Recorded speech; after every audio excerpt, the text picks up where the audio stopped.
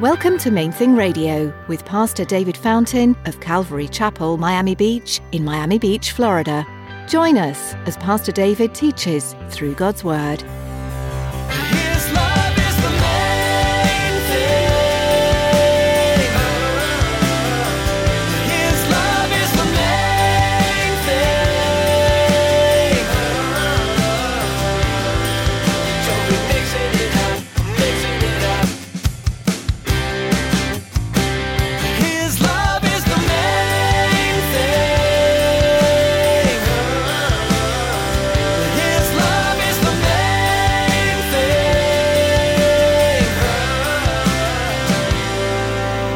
The more you press into the fight, right, the closer you get to the front line, the more of a fight it becomes. And the enemy likes to take advantage of that and say, now that you've really pressed in, now that you're suffering in it, the suffering is an indicator that you're doing things wrong. And a lot of times it's not. Suffering is not an indicator of failure. It feels like an indicator of failure, but it's not. Ever feel like the more you're following after God, the harder things get? The stack of bills gets higher, the medical diagnosis gets worse, the job falls through. You might think God is punishing you, but as Pastor David teaches in today's message, God may actually be training you to grow stronger and to know Him more deeply. Stick around after today's message from Pastor David. I have quite a bit of information that I'd like to share with you. Our web address, podcast subscription information, and our contact information. Now, here's Pastor David in the book of John, chapter 14, with today's edition of Main Thing Radio. His love is the main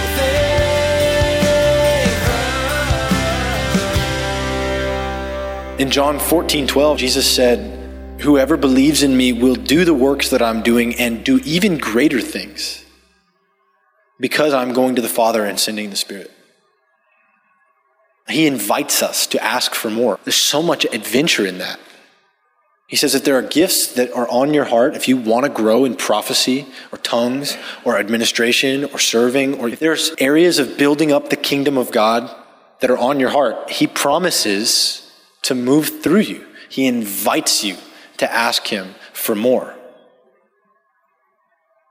Now, with that, I want to reiterate that He says we won't all have the same gifts. On the one hand, He says sometimes you don't have because you don't ask, but at other times, He's like, maybe you don't have because it's not the thing He's called you to do.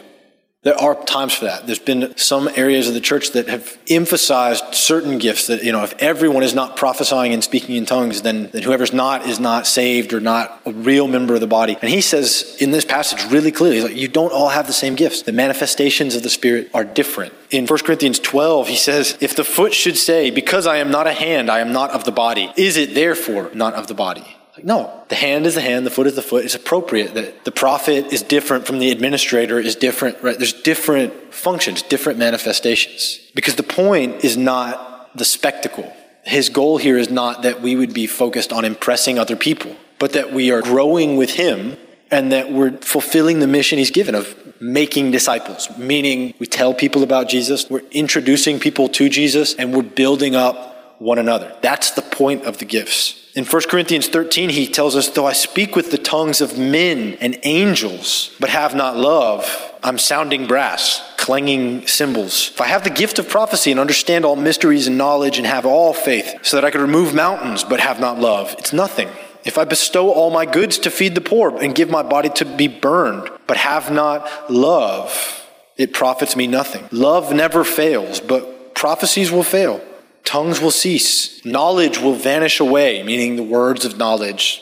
Because right now we know in part and we prophesy in part. But when the perfect has come, then the partial will be done away. When I was a child, I spoke as a child. I understood as a child. I thought as a child. But when I became a man, I put away childish things. And then again, now we see in a mirror dimly. But the day is coming when we'll see Jesus face to face. Now we know in part, but soon we will know Him as we are known by Him. What he's saying is the prophecy, the tongues, the supernatural gifts are really helpful right now. But they're really helpful right now because we're in this season of partial. The truer thing, the primary thing, the thing that's going to continue on is the love relationship with Jesus and with one another. He says, faith, hope, and love abide, but the greatest is love. This is really about building up our relationship with him and our relationships with one another, building up each other. And so it's not to say that the gifts aren't really important, right? He's still saying here, 12, 13, 14, he's talking about how valuable these things are, what a gift it is that God will move through us. But we need to keep them in right perspective. We need them to be founded on relationship with him, not to impress people, not to prove something to ourselves, but to grow in the things that he's called us to and to enjoy the goodness that he'll work through us. Repeatedly in the scripture, he gives us examples of people laying hands on one another, believers laying hands on one another to receive the baptism, the infilling of the Holy Spirit. When you trust in Jesus, he fills you, but there is a difference of him overflowing that he talks about, that we can pursue to continually be being filled with him. Not to prove anything, not to impress people, but just to grow in all that he has for us. That brings us to the last point. He says, he will confirm you to the end. He'll train you. He'll perfect you. He's going to keep doing that until the day we're face to face with him. And I wrestle to believe that a lot of times, honestly. Like I wrestle to relax into that. But he makes that point so often that we can trust him to confirm us, to perfect us. He said it here in 1 Corinthians 1, God will confirm you to the end. God is faithful. In Philippians 1:6, he says, he who began a good work in you will complete it until the day of Jesus Christ. And in Philippians 3:12, Paul says, I have not already attained, right? I am not already perfect, but I press on that I may lay hold of the thing for which Christ Jesus has laid hold of me. He says, let us, as many as are mature, have this mind. Let us have the mind of, I'm going to press on to lay hold of what he has for me. Lay hold of Jesus. And if in anything you think otherwise, he says he'll reveal it to you. If there's areas where your mind is not actually set on him, he says he'll reveal it. He's going to train you. He's going to teach you. And so we can kind of relax into that as we're pursuing more of him. We can trust that he will teach us. Now with that, right, the teaching, the training can be challenging, can be painful. And so when it gets like that, we have to remember where it's coming from, that his desire is not to crush us, but to train us, to make us stronger. And that what he has in view is the eternal reward, the eternal goodness that he has for us. So sometimes you're not going to see that result right away. He's playing a long game, and the training, it requires us a lot of times to shift our perspective to his.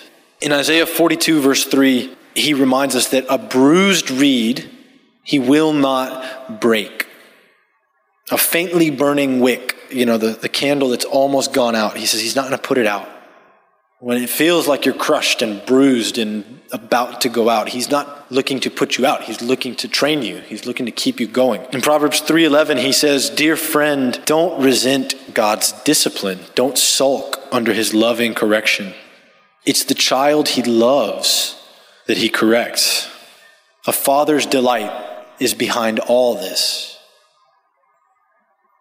I want to make an important note here that just lately he's been speaking to me about the fact that in the training, a lot of times the enemy will try to interpret God's heart for you. He'll interpret the training for you. He says, right, he tells us he will discipline you. He will instruct you, but it's because his delight is behind it. But you find yourself in a place where you're being challenged into the higher, harder things of obedience. And the thing that's in your head is not a father's delight is behind all of this. Right? It's what did I do wrong to deserve this?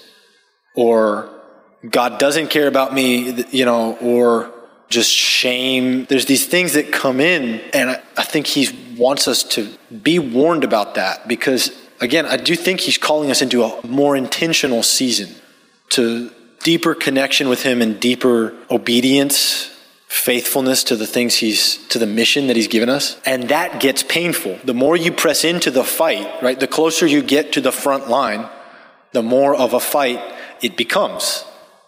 And the enemy likes to take advantage of that and say, now that you've really pressed in, now that you're suffering in it, The suffering is an indicator that you're doing things wrong. And a lot of times it's not. Suffering is not an indicator of failure. It feels like an indicator of failure, but it's not. Suffering is actually promised to us as we are more and more obedient. So I think as he's calling us into this of pressing in for more of him, we need to be more guarded against the lies of the enemy, to recognize that he will try to interpret our pain for us in a way that's not true. We need to hold on to who God really is. That's why we need the fellowship. We need to know his character, to have the substance to hold fast. His love is the main thing. His love is the main thing.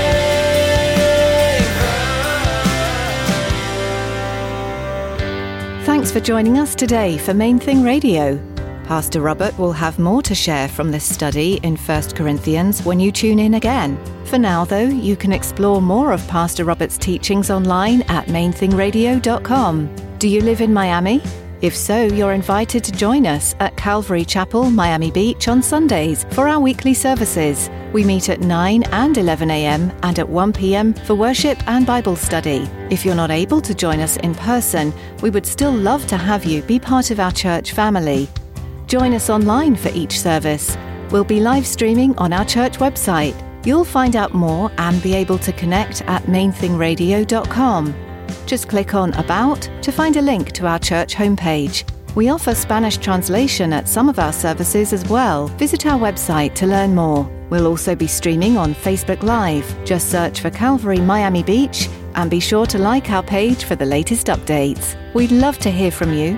Give us a call at 305-531-2730. When you call, please let us know how we can be praying for you. That number again is 305-531-2730. That's all for today. Tune in next time for more, right here on Main Thing Radio.